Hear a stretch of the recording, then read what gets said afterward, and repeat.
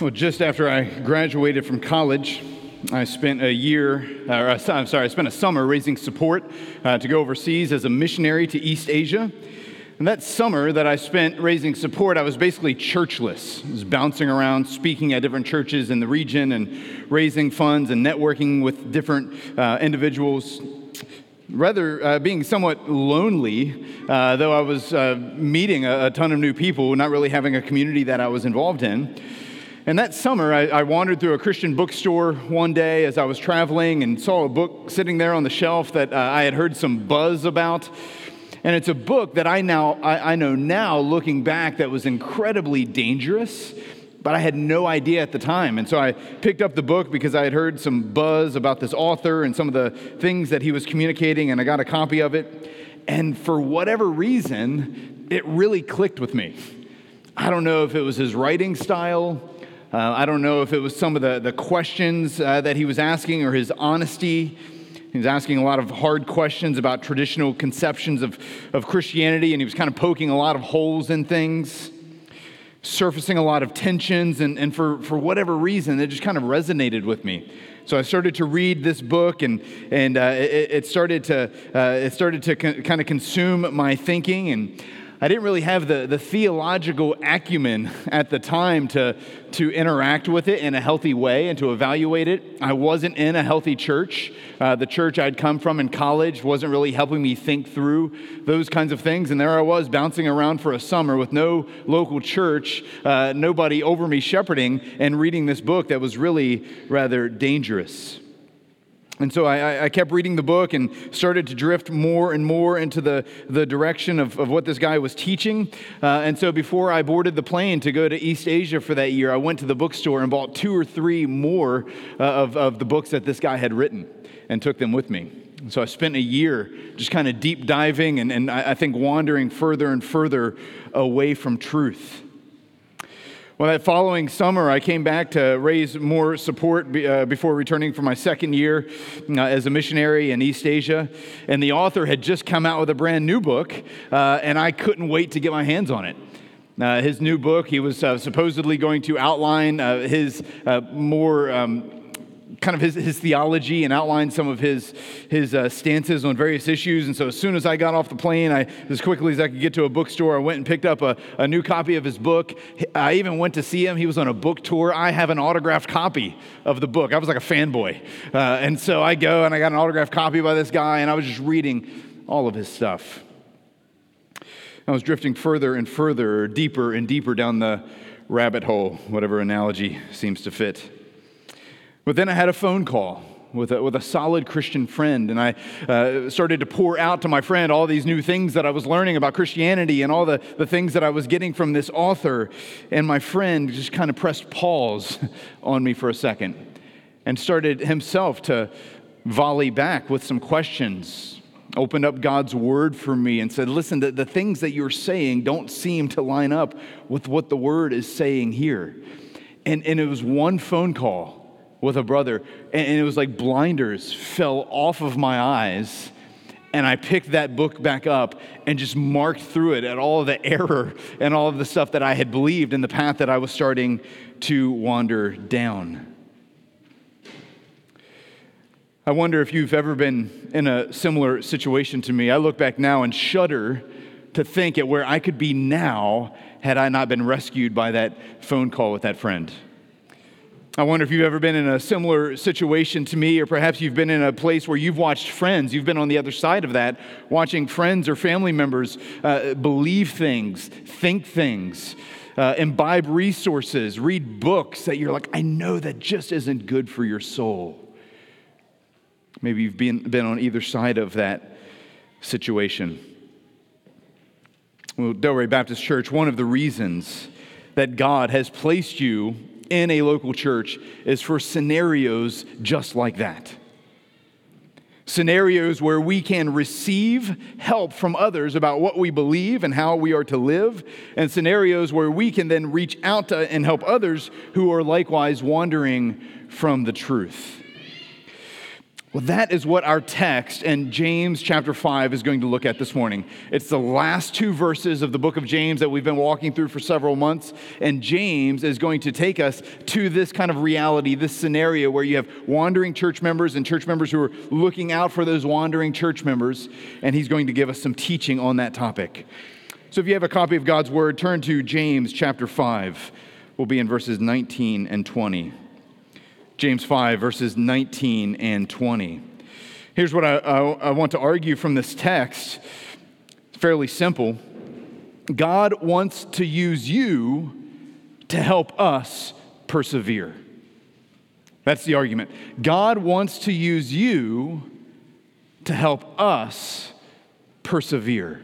I think that's what we'll see from James chapter 5, verses 19 and 20. And just to kind of organize our thoughts here, I want to show you two characters that we should get to know in order to help us unpack that idea that God wants to use you to help us persevere. The two characters are these: the wandering church member and the watchful church member.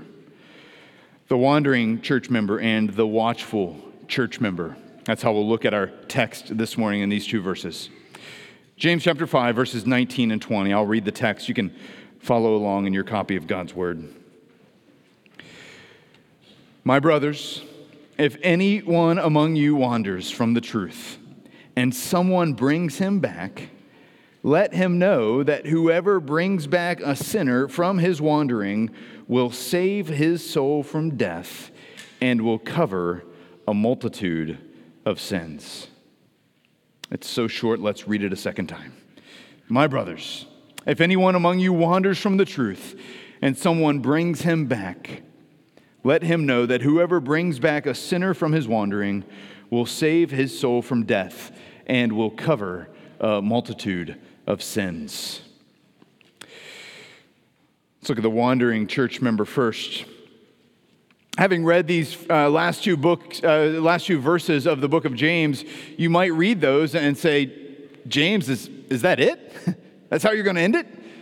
Right? Paul, if you read Paul's letters, Paul at the end of his letters he's giving his travel plans. He's greeting everybody that he knows in the city. He's high-fiving people. He's telling people where he's going to be. He's giving a nice little benediction, wraps it up with a nice conclusion. James just kind of throws it into park. James just abruptly ends this with these last two verses saying, my brothers, if anyone wanders and someone brings him back, you've saved his soul from death.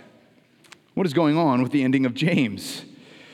Well, it's really quite powerful and quite poignant if you think about it. We've said throughout this series, the whole way through this book of James, that James is speaking to Jewish Christians who are scattered outside of their homeland. So Jewish Christians that have been scattered by persecution and by pressure outside of Jerusalem. And these scattered Christians are facing various pressures and various trials because of the circumstances that they're in. And so what James has been doing throughout this whole letter is he's writing to these scattered Christians with pressure on them and reminding them of what a holistic walk with the Lord Jesus Christ looks like. This is what it looks like in your speech. This is what it looks like in your belief. This is what it looks like in your works. This is what it looks like in battling sin. James is helping Christians when the heat is turned up. James is helping Christians when pressure is applied to be able to think through what does it look like to walk with Jesus. And so he comes to the very end of his letter and he gives one final concluding encouragement. He says, friends, take everything you've heard me say about obedience and faith and take everything that you've heard me say about worldliness and sinfulness and watch out for each other. That's my concluding thought for me. I'm not leaving you with anything other than that. Then you need to watch each other's backs. Based on everything that I've walked through in this book, you watch my back and I'll watch yours. That's James' conclusion. What a great way to conclude this letter. Keep a watchful eye out for each other in light of everything that I've said. And what a wonderful meditation for us today as well. And so in verse 19, if you look there, he says, my brothers, if anyone among you wanders from the truth. Now, the fact that he says among you alerts us to that this person is in their church. This person who is wandering, this wandering church member, I've actually phrased it that way intentionally. This person is in their church. They have claimed, at least outwardly, to be a Christian and to be identified with this Christian community. And so this, when he says, if anyone among you wanders, he's not just thinking of a loose affiliation of Christians, in the sense that you might have maybe a tight friend group from college that you still have a text message thread with or something like that. And you say, we kind of know who's in that group. And if anybody wanders outside of that group, then we should go and try to get them and bring them back and to rescue them. That's not what he has in mind. He has in mind the local church. We know that because as Bill Deckert walked us through in the passage last Sunday, right before this, James uses that same phrase up in verse 13. He says, is anyone among you suffering? Is anyone among you sick? If so, what do? Call on the elders of the church to pray. Right? So the context, this among you context, is the context of a local church. So in our thinking about the wandering church member, and that's why we're conceiving of it in that way, that we're talking about somebody who is identified as a Christian, who is part of the Christian community, who is, in our case, a member of Delray Baptist Church. That person starts to wander away. Let me highlight 3 things that I think will help us do some self-evaluation if we find ourselves wandering,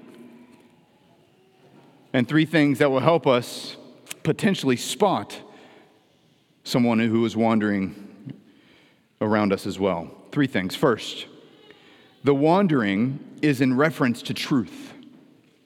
The wandering is in reference to truth. Verse 19 makes it clear, if anyone among you wanders from the truth. That word for wander in the original language, depending on the context, could mean to be led astray, to be deceived, to be mistaken, or as we have it translated right here, to wander. And you'll notice with all of those things, there is a reference point to truth. The fact that somebody can be led astray or go astray is that there's a reference point of truth that they are able to go astray from. The fact that somebody can be deceived, it starts with the idea that there is a truth from which they are being led astray and being deceived. They can be mistaken because it is in reference to a truth. They wander from a standpoint of truth.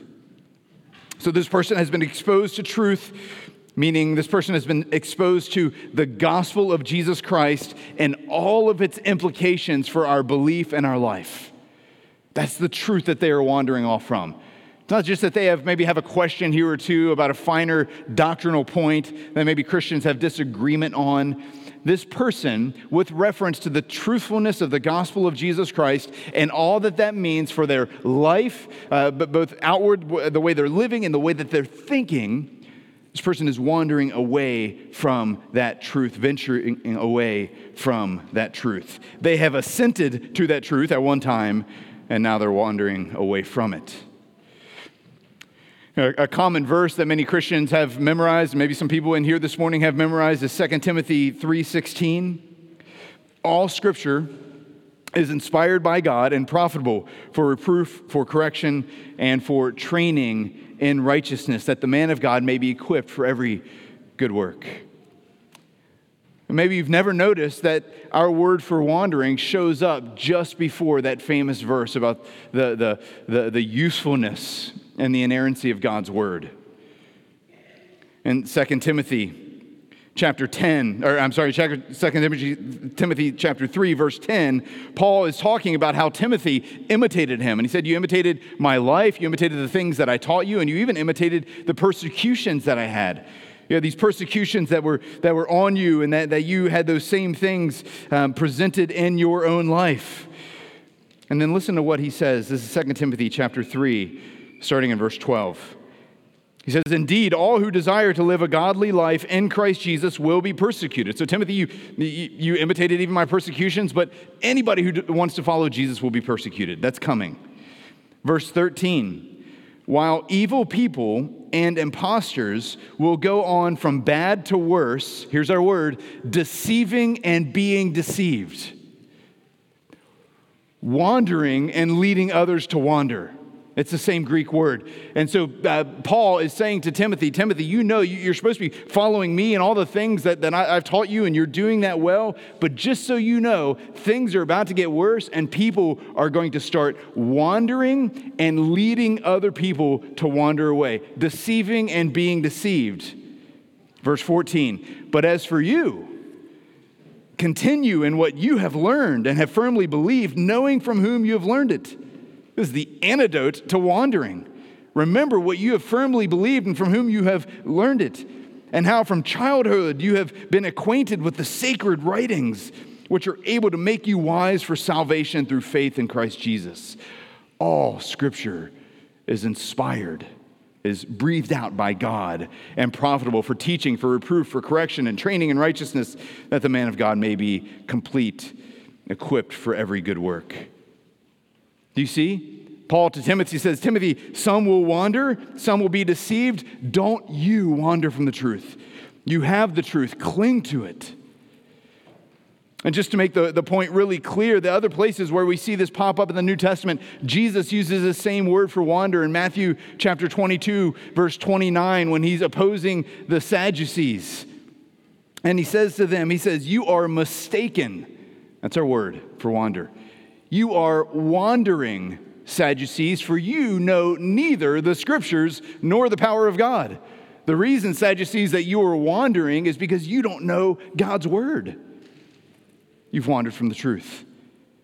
2 chapters later in Matthew, Jesus warns his disciples. He says, many people will come in my name saying, I am the Christ, and they will, here's our word, lead many astray. There'll be false teachers who come, and it will cause other people to wander. Peter, 2 Peter 2:15 talks of some forsaking the right way. They have gone astray, or they have wandered. Well, how do you wander? It's by forsaking the right way. And so we see this all throughout the New Testament. Jesus, Paul, Peter, James, looking at the same thing and warning people from wandering. And what is the warning for wandering always in connection with? It is connected with the truthfulness of God's word and the truthfulness of the gospel that's been delivered to us. Friends, just let this be a reminder to you that you must personally fill up on the character of God, the love of God, and the beauty of Christ that we have revealed to us in Holy Scripture. That must be your food. That must be the air you breathe. That you must have a thirst for God's word. Regular Scripture intake is so important because it helps us to see who God really is. It reminds us of his love for us and his pursuit of us. It gives us a proper worldview by which we can interpret all of the things around us. When you read through the Bible, you would just see over and over again the importance of remembrance. That's why Israel had all those festivals. That's why they every now and then will make a pile of stones. So that when your kids ask, hey, what's that big pile of stones about? Well, let me tell you the story about how God parted the Jordan River. Let me tell you the story about the wonderful way that God worked. Let us tell you, why are we observing this meal and this festival? Let me tell you about the way that the angel of the Lord showed up one night and we were covered by the blood of the Lamb, and so God spared us. Let's recount the wonderful deeds of our amazing God. The Bible throughout. That's why Jesus, whenever he's instituting the Lord's Supper with his body and his blood, the bread and the cup, he says, do this in remembrance of me. Our faith is laced with reminders and encouragements to remember. Because if we don't remember, we will start to wander from the truth if we don't remember the truth and have it in front of us. So be careful. Be careful if you note a growing disinterest in your heart towards God's word. Call other brothers or sisters around you and say, help me to know what this says and to cling to it. Help me to understand the gospel and how it applies in my life. Because I feel like I'm drifting. Be careful if sermons that you listen to are always for somebody else. Man, I really hope so-and-so's hearing this. The Lord wants to speak to each of us through his word. don't wander from that truth. So wandering is in connection with truth. A second observation here that is helpful for us is that wandering can be subtle or severe, but it's always serious. Wandering can be subtle or severe, but it's always serious. So you might take a couple examples of where we see people wandering in the New Testament. In 1 Timothy chapter 1, verses 19 and 20, Paul encourages Timothy to hold to the faith with a good conscience. And then he gives examples of some people who didn't. So he says, Timothy, hold to the faith with a good conscience. Then he says this, by rejecting this, some have made shipwreck of their faith, among whom are Hymenaeus and Alexander, whom I have handed over to Satan that they may learn not to blaspheme. So we don't know a whole lot about what is going on in that situation or a bunch of other details there, but we know that these two people, Hymenaeus and Alexander, had blasphemed against God. They had sinned against God. They had wandered away from the truth in a way that was severe. And Paul says, you know their story. Their faith is shipwrecked. They have wandered away in a severe way. Well, you might think of what happens in Galatians chapter 2, where Paul recounts his rebuking of the Apostle Peter. You see, the gospel that Paul and Peter were both preaching was a gospel that we are saved by grace through faith in Jesus Christ.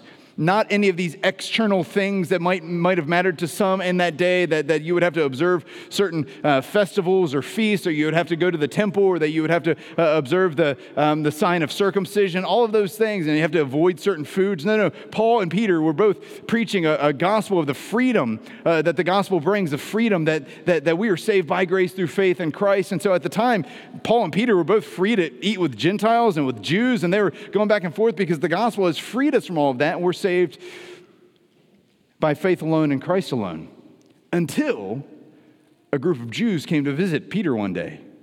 And then Peter went all old covenant and backed off of the Gentiles and backed off of the truthfulness of the gospel. And Paul goes to him and it says he rebuked him in front of everybody. This is what he says in Galatians 2, verse 20. Galatians 2, verse 14.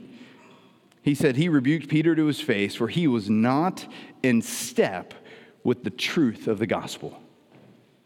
The Apostle Peter, not in step with the truth of the gospel. Paul says, I don't care who you are. That's the gospel of Jesus. We're not going to mess with it. Hymenaeus and Alexander made absolute shipwreck of their faith. Peter had one foot on the path. And Paul said, no further. Our wandering from the truth could be severe, it could be subtle, but it's always serious. And so Paul got involved in both of these situations because he knew, as James chapter 5, verse 20 says, the one who brings back a wandering sinner from his path to destruction will save his soul from death and cover a multitude of sins. Wandering from the truth puts you on a trajectory of death. Some may be at the trailhead like Peter was, or they may be miles ahead on their journey like Hymenaeus and Alexander, but it is a path that leads to destruction if you're not rescued from it. And so, friends, I hope you see that the God gives verses like this out of a heart of love and compassion. It's not, well, what are you doing being up all in my business? Just live and let live. I'm not hurting you. No, this is serious. And so God gives us these kinds of commands and gives us these encouragements and exhortations because he loves us and he knows that if left to ourselves, we will follow that path all the way to death. And so he says, I want to save you from that. And I want to remind the church that we are to watch out for each other, to save you from that because I love you too much to let you have your own way. May this be a reminder for us. We must allow. If you are the wandering church member and you sense that in any place in your heart, we must allow and seek out people to speak into our struggles. One of the telltale signs of dangerous wandering is having an unteachable spirit. Either never allowing anybody close enough to know what's really going on in your life and what you're believing, or when those people do get too close and start to press in a little bit, you push them away. I said, don't judge me. I'm always arguing back. Hey, yeah, I want you to come and speak into my life, but as soon as you do, I'm going to start swinging. It's a telltale sign of hardness creeping in and wandering taking place. Proverbs 19:27. Cease to hear instruction, my son, and you will stray from the words of knowledge. In our previous church, before we moved here to the States and Shanghai, we had a season of, and Kim and I were just talking about it this morning, we had a season of at least 5 people that we could think of whom this was true, of wandering away from the truth. Some of them have already become Hymenaeus and Alexander. And we recount that with great sorrow. But some of the commonalities we saw in some of these folks wandering, we started to see some things that were typical of all of them. And one of them, a theme that emerged, was a tendency to entertain kind of spurious teaching, bad influences, while not allowing solid, respected, loving, smart voices a place at the table any longer. And the rationale was typically this. Listen, I grew up with Christianity. I know what those people say. I'm going to go this way for a while. I know what I'm not even going to ask you because I know what you're going to say to me. So I'm just going to go over here and I'm going to deep dive into this YouTuber or this influencer or this blogger or this new author, and I'm going to deep dive into what they're saying. I know what you're going to say, so you stay over here and let me go over here for a while. And by the time we would finally find out, they were neck deep in it. Satan had his claws so deep that it was hard to retract them. And what they were doing is they weren't allowing solid, and I would ask, I'd be like, man, okay, you're reading all these people, you're watching these videos, you're doing all this kind of stuff. Who are the solid Christians on the other side that you're allowing to speak back into the situation? I just couldn't name anybody. Giving a more of a benefit of the doubt, not allowing any sort of cross-examination by somebody with the truth, but allowing more benefit of the doubt to the people who are trying to destroy their faith than the people who would try to save it. Friends, if that's you, return to the truth.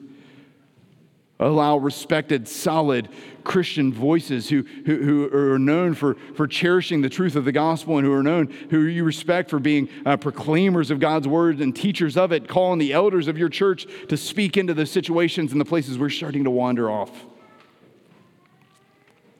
2 Peter 3:17. Take care that you are not carried away with the error of lawless people and lose your own stability. Take care that you are not carried away with the error of lawless people and so lose your own stability. But grow in the grace and knowledge of our Lord and Savior Jesus Christ.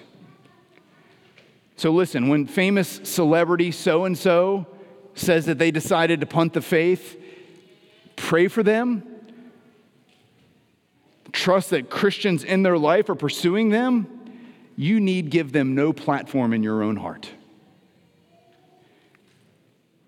Deconverting Christians should be prayed for and pursued by people that know them, not platformed in your own life. Take care that you are not carried away with the error of lawless people and so lose your own stability. Psalm 101 says, I will not set before my eyes anything that is worthless.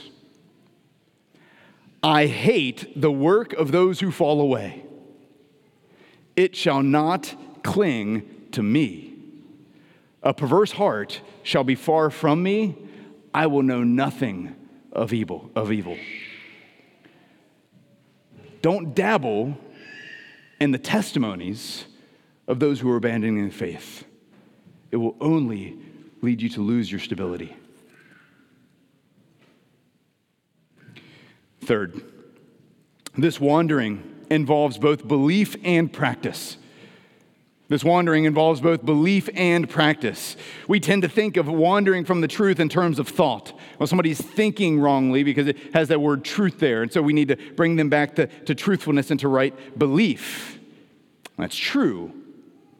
But don't miss in verse 20 of James chapter 5, this person is sinning. Whoever brings back a sinner from his wandering will save his soul from death and will cover a multitude of sins. Wandering involves both belief and practice. Wrong belief and sinful action are inseparably tied together in a number of ways. First, you could just have a belief that's sinful. You can have a belief about Jesus or about salvation or about God and his nature and his character. You can have all kinds of beliefs just in themselves that are sinful. But another way is that our wrong belief often leads to sinful actions. You could take, for an example, a Christian who is dating a non-Christian or a Christian who is about to marry a non-Christian. And it could be because of a distrust in God's goodness, a distrust in what God has said in his word, a distrust in God's timing, a lack of patience with God, a disbelief about what God says in his word about singleness and the goodness of it and the gift that it is. And so that wrong belief about truth and about God's word and his character and all those things could lead to sinful action.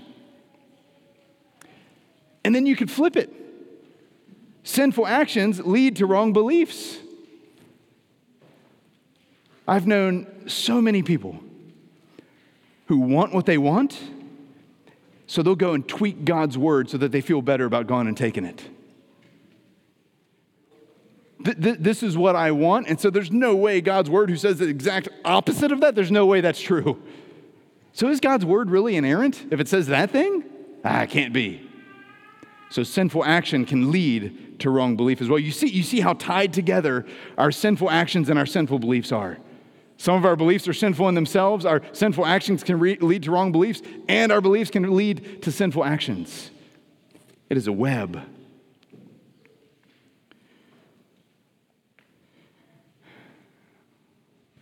Because of this, we must throw ourselves on the mercy of Christ and plead with the Spirit to reveal truth to us and to empower us and strengthen us for the obedience that God calls us to. I consider all of that and I say, I can't do this alone. I don't know what you feel when you see all of that and consider all the ways that that works, but I think about that and I say, Lord Jesus, help me. I need your help. Which leads us to our second point, the watchful church member. Seen the wandering church member, now the watchful church member. And really, that's who these verses are written to, aren't they? These verses are written to the watchful church member. James is writing to those who will do the rescuing. So verse 20, let him know that whoever brings back a sinner from his wandering will save a soul from death and will cover a multitude of sins. I want to consider four things about our watchfulness. Four things about our watchfulness. The first one is this. Watchfulness has as its goal bringing people to Jesus. Watchfulness has as its goal bringing people to Jesus. And so when he says there that whoever goes and brings back a sinner from his wandering will save a soul from death and will cover a multitude of sin, will bring them back to what? Bring them back to the truth from which they've strayed. But note that James says that doing that will do two things. It will save their soul from death, and it will cover a multitude of sins. And that phrase, cover a multitude of sins, that's seen in the Old Testament. That was in Psalm 32 that we read earlier. And then by the time we get to the New Testament, save them from a multitude of sins is just a traditional way. We see it in 1 Peter 4, verse 8 as well. It's become a traditional way of talking about God's forgiveness of sins. And so when James says go and bring them back, you're bringing them back to the truthfulness of the gospel. It's not just a bringing them back and saying, hey, I got them to come back to church. That's great. That's not the goal. Oh, I got them to sign off on this part of Delray Baptist Church's doctrinal statement that they weren't willing to sign off on before. That's great. That's not the goal. The goal is to bring them back to Jesus. That's the truth that they've wandered from. It's bringing somebody back to the truthfulness of the gospel of Jesus Christ so that they love him and cherish him and worship him and abide in him and trust him and see him as beautiful. That is what the task is. That is a soul snatched from the jaws of death. And so, church, do you see what James is calling us to do? Exactly what it is that Jesus has already done for us. We were all wandering in that sense. None righteous, no, not one. Following the course of this world, sons of disobedience, Paul writes, all dead in our trespasses and sins, but God made us alive together in Christ by sending Jesus to pursue us all the way to death on a cross and an empty tomb. He snatched our souls from death and covered over a multitude of sins. If we have turned from our sins and repented of them and trusted in him, that is true for you. Soul snatched from death, multitude of sins covered over. That is what Christ did for us. So how can those of us who have died to our sins any longer live in them? How can we who've been brought so near to the heart of Christ then turn and wander from it? And how can we watch others doing the same without stepping in and pleading, brother, sister, turn back to the truth? Your very soul is at stake. Jesus died to save you and to redeem you and to cover over those multitudes of sin. He has pursued you, and he's placed us here right now to pursue you as well. And we do that in love. So when one of us does wander, we are to bring them back, not simply to church, not simply to doctrine, though that will be a part of it, and several part of it. But the goal is to bring them back to that from which they have turned. They've wandered from Christ. They've rebelled against God. They've sinned. And so the watchful church members to help them repent and turn and trust and love Christ. On our part, that will take courage and patience and pursuit and time and blood and sweat and tears and a gospel-motivated heart that says, your good is worth me giving my time to. It's more important than the awkwardness of this conversation. It's more important than how you might view me after this. Your soul is at stake. That's what we're called to do. Second, our watchfulness is a tool in the hand of God. Our watchfulness is a tool in the hand of God. This is what I said at the beginning, that God wants to use you to help us persevere. Now, as you read these final two verses of the book of James, there's a theological tension that surfaces here. It's helpful for us to grapple with. The theological tension is this. This person is among you, openly identifying as a Christian, thought of as a Christian by the church itself, but they're somehow on a path that could lead to death. Not just physical death, but spiritual death is the idea of that term there. How is that possible? Because we believe what Jesus said. Jesus said that my sheep know my voice and I will lose not one of them. We believe what Paul wrote in Romans chapter 8, that those who are predestined are called, those who are called by him are justified, and those who are justified are glorified. There's no off-ramp on the road to redemption. There's no break in the golden chain linking God's calling of us and his glorifying of us. So we believe that to be true. So how is it that James is saying that these people who are among you are on a path to death? So the Bible assures us that those who are saved, that Christ won't lose them, while at the same time issuing very real warnings to us. The Bible speaks of us in Ephesians already being seated in the heavenly places with Christ Jesus, being sealed for the day of redemption by the promised Holy Spirit who has been given to us. The Bible teaches that, while at the same time calling us to persevere and keep running the race all the way to the end. It's a theological tension. It's not that effort saves us. Christ saves us. It's that endurance and perseverance all the way to the end will indeed prove in the end that we are truly His. God's ways are mysterious, but we know that the means God uses to accomplish His purposes, one of those means is the church. That God wants to, God will keep us and save us and hold us fast until the end. And He's chosen to use means to do that. And the means that He's chosen to use to help me get to glory is you. The means that He has chosen to get you to glory is everybody else in this room. He has chosen to use those means to get us to where He's taken us to. That is why He can speak of our salvation as being something that is sure and yet saying, keep trusting Jesus. We can have assurance of salvation and yet really real warnings because God has chosen to use those warnings as a way to help us persevere all the way to the end. So our watchfulness is a tool in the hand of God. Well, what if someone says they were a Christian and then they wander and nobody can bring them back? Well, Jesus told a parable about that. He said that very thing was going to happen. There's a sower who goes out throwing seed, and some of it's going to sprout up and look like the real deal for a season, and then the cares of the world are going to come and strangle it out. The birds are going to come and pluck it off the road. Jesus said that will happen. So don't pose that question as like, well, nobody's ever thought of that. Well, Jesus thought of that. He said that's going to happen. John. 1 John chapter 2, verse 19 says this. They went out from us, but they were not of us. For if they had been of us, they would have continued with us. But they went out that it might become plain that they were not of us. You follow that?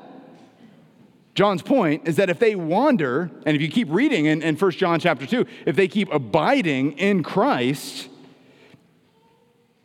they prove that they were one of us. But if they don't, if they cease to abide in Christ and they go out and they never come back, they truly go out from us and they no longer cling to Christ and they just clarify that they were never one of us to begin with, meaning a Christian. Listen, we could get way into the weeds with the examples and situations and hypothetical things that you may want to ask me by this point, but I just, for now, I want you to just know this. God wants to use you to help me persevere. God wants to use me to help you persevere. How does all of that work out in the mysterious sovereign plan of God? I'm not sure I have all the satisfactory answers, but church, God wants to use you to search and rescue. So that's our task, search and rescue. Let Him sort out some of the theological nuances of that at a later date. Third, watchfulness is for all of us. This watchfulness is for all of us. Note at the end of verse 19, it says, if someone brings him back, verse 20, whoever brings him back. Now, note there, this is anyone in the church. Someone among you wanders, someone bring him back. Somebody go get him. Somebody go get her. Bring him back in. This watchfulness is for all of us. It's not just for the pastors or the staff of the church.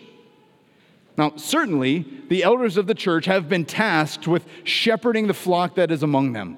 That is certainly true. So there's a unique way in which the elders of the church, the pastors of the church, are tasked with doing that. But Ephesians chapter 4 says that the leaders of the church are to equip the saints for the work of ministry. As a part of the job of elders in the church isn't just this professionalization of the Christian life, but it's for all of us to do that work. I'll often meet somebody who tells me, hey, I'm thinking about quitting my job and going into the ministry. I'll say, well, man, why? Why is that? And they'll say, well, I'm really excited about evangelism and discipleship. I say, welcome to being a Christian. That's not a call into ministry. That's a call to be a Christian. We are all to be doing that work. And so that's something for all of us to do. And that's what we see here. So the church leaders, again, in Ephesians 4, the church leaders are to equip the saints for the work of ministry. And if you keep reading in Ephesians 4, he says, until all of us attain to a maturity so that none of us are tossed to and fro like children by every wind of doctrine. So it is clear in the New Testament that this work, this search and rescue work, this work of being watchful over wandering church members and going after them, that is your job description if you're a member of Delray Baptist Church. That's all of our job description. The church does that work. We are all to be watchful church members. Listen to Galatians chapter 6, verse 1. Brothers, if anyone is caught in any transgression, you who are spiritual should restore him in a spirit of gentleness. Keep watch on yourself, lest you too be tempted. That's our job. Know each other, pursue each other, restore each other in gentleness, and keep a self-watch, lest we too begin to wander. Friends, there is simply no private Christianity. We are called to make judgment calls in each other's lives. You can't read the New Testament and make sense of it any other way. You can't make sense of it in a private, live and let live, don't ask me about any of my business type of Christianity. Doesn't exist. Souls are at stake. It can't exist. Fourth and finally, the task requires healthy church membership. The task requires healthy church membership. There is a community where we know who we are. And so there could be someone here this morning who's not a member of this church and who's not a member of any church. Well, we're glad you're here. We welcome you here. And we plead with you to find a local church where you can join and be known. Because you could be wandering right now and you're not on anybody's radar. That's a scary place to be. For the good of your own soul. This isn't a plea to have more people join Delray Baptist Church. I don't care. I want you to join a church that believes the gospel, that teaches God's word, and that will know you and shepherd you. This is required of this. Now, I would hope that you would have some friends and you get to know people, we would still catch you. I would hope that would take place. And this isn't to say that any church member automatically is on everybody's radar. We could still have somebody slip through the cracks. But listen, our elders are constantly looking at our entire directory and making sure people are known and following up when people are wandering.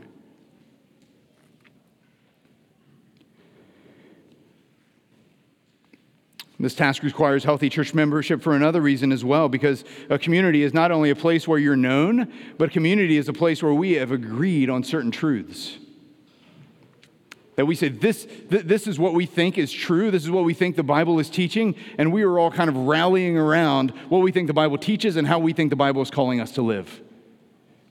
So you could be in a church where somebody is wandering from the truth, and let's just say that they've stopped believing that the Bible is actually God's word.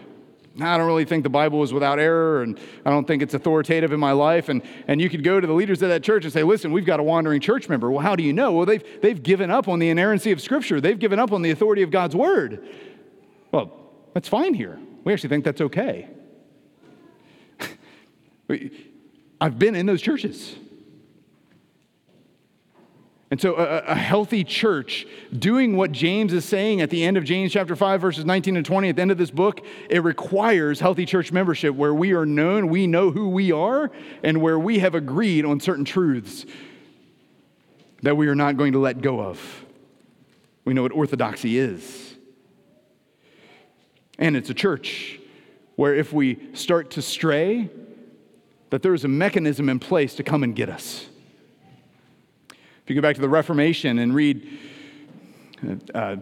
definitions of what the church is, you'll see a church, a local church, is where the word of God is rightly preached, where the sacraments, baptism and communion, are rightly administered, and where church discipline is rightly practiced. That's how church was defined. That's how we define church. Church discipline being that mechanism where if any of us, myself included, strays into sin and doesn't repent of that people are going to come to me, like Matthew 18 says, and says, Jason, you must repent and turn back to Jesus. And if I say, no, I'm not having that, you don't know me, get out, then 2 or 3 others would come back and say, yep, this is happening. You need to repent and turn to Jesus. And I say, no, I'm going to stick to my thing, what I believe, how I'm living. And then Matthew 18, Jesus says, tell it to the church. And let the person be removed. Not in a punitive way, not in a we're mad at you and you're not a part of the club anymore, but in a way to say this is the last extreme act that the Bible gives us to remove you from the Lord's table and to treat you as a non-Christian. And we're not trying to be mean. You won't listen. And this is a final act of love and of compassion and of mercy and of pleading with you to turn and come back to the truthfulness from which you are wandering. A local church has that mechanism, should have that mechanism. We are to be watchful church members. Requires a healthy church membership. Well, I'll close with this. I recently saw this on social media. Saw another post just last week, I think, or maybe 2 weeks ago, with a very famous Christian, well-known kind of celebrity Christian, who on their social media said, listen, I'm done with church. I'm done with church. Now, to be clear, I'm not done with the universal church. I'm done because I love Christians. I'm in favor of Christians. I love the universal church. What I'm done with is the building. I think the church is more than a building. That is one of the dumbest things to believe and to say. Because nobody believes that. I don't know a single person who says the church is a building. And so everybody that you hear say that, oh, I think the church isn't a building, have fun arguing against nobody. Because nobody says that. Nobody thinks the church is a building. And so people see that and they say, you know what, I'm going to run away from that. So I don't think church is a building, so now church is going to be a blob. It's going to be this kind of nebulous blob of universal church people, and that's what I love. Friends, the church isn't a building, but it's also not a blob. It's a body. It's a specific people. So I don't care if Delray Baptist Church meets in this room. I do care if you guys are with me. I don't need it to be in this building, but I need a specific group of people. I need your names and faces, and I need us gathered together. I don't care if this whole building falls and crumbles. In fact, some of our elders are praying that would happen at some point with nobody in the room and with insurance covering everything. The building doesn't matter, and nobody says that it does. The people do. But it's not just a nebulous people. It is a specific people who have covenanted together and who have agreed to gather together around the preaching of God's word, around the right administrating of the sacraments, and around church discipline. So there you have it. That's the ending of the book of James. No travel plans, no final greetings, no benediction, no slick conclusion. Just a reminder to take all that you've learned from what he's written, and you watch my back, and I'll watch yours. Let's pray. Father in heaven, we need much grace to do this well. Would you help us by the power of your Spirit, for the good of your Son, Jesus Christ, to look out for each other and to help each other. We are humbled that you would use us as tools in your hand to help each other along the way. But that is a task too great for any of us to do in our own strength, and so we ask that you would empower us for it. God, would you help us to pursue Christ, to cling to what is true, and to not wander from the truth. We ask it in Christ's name and for his sake. Amen.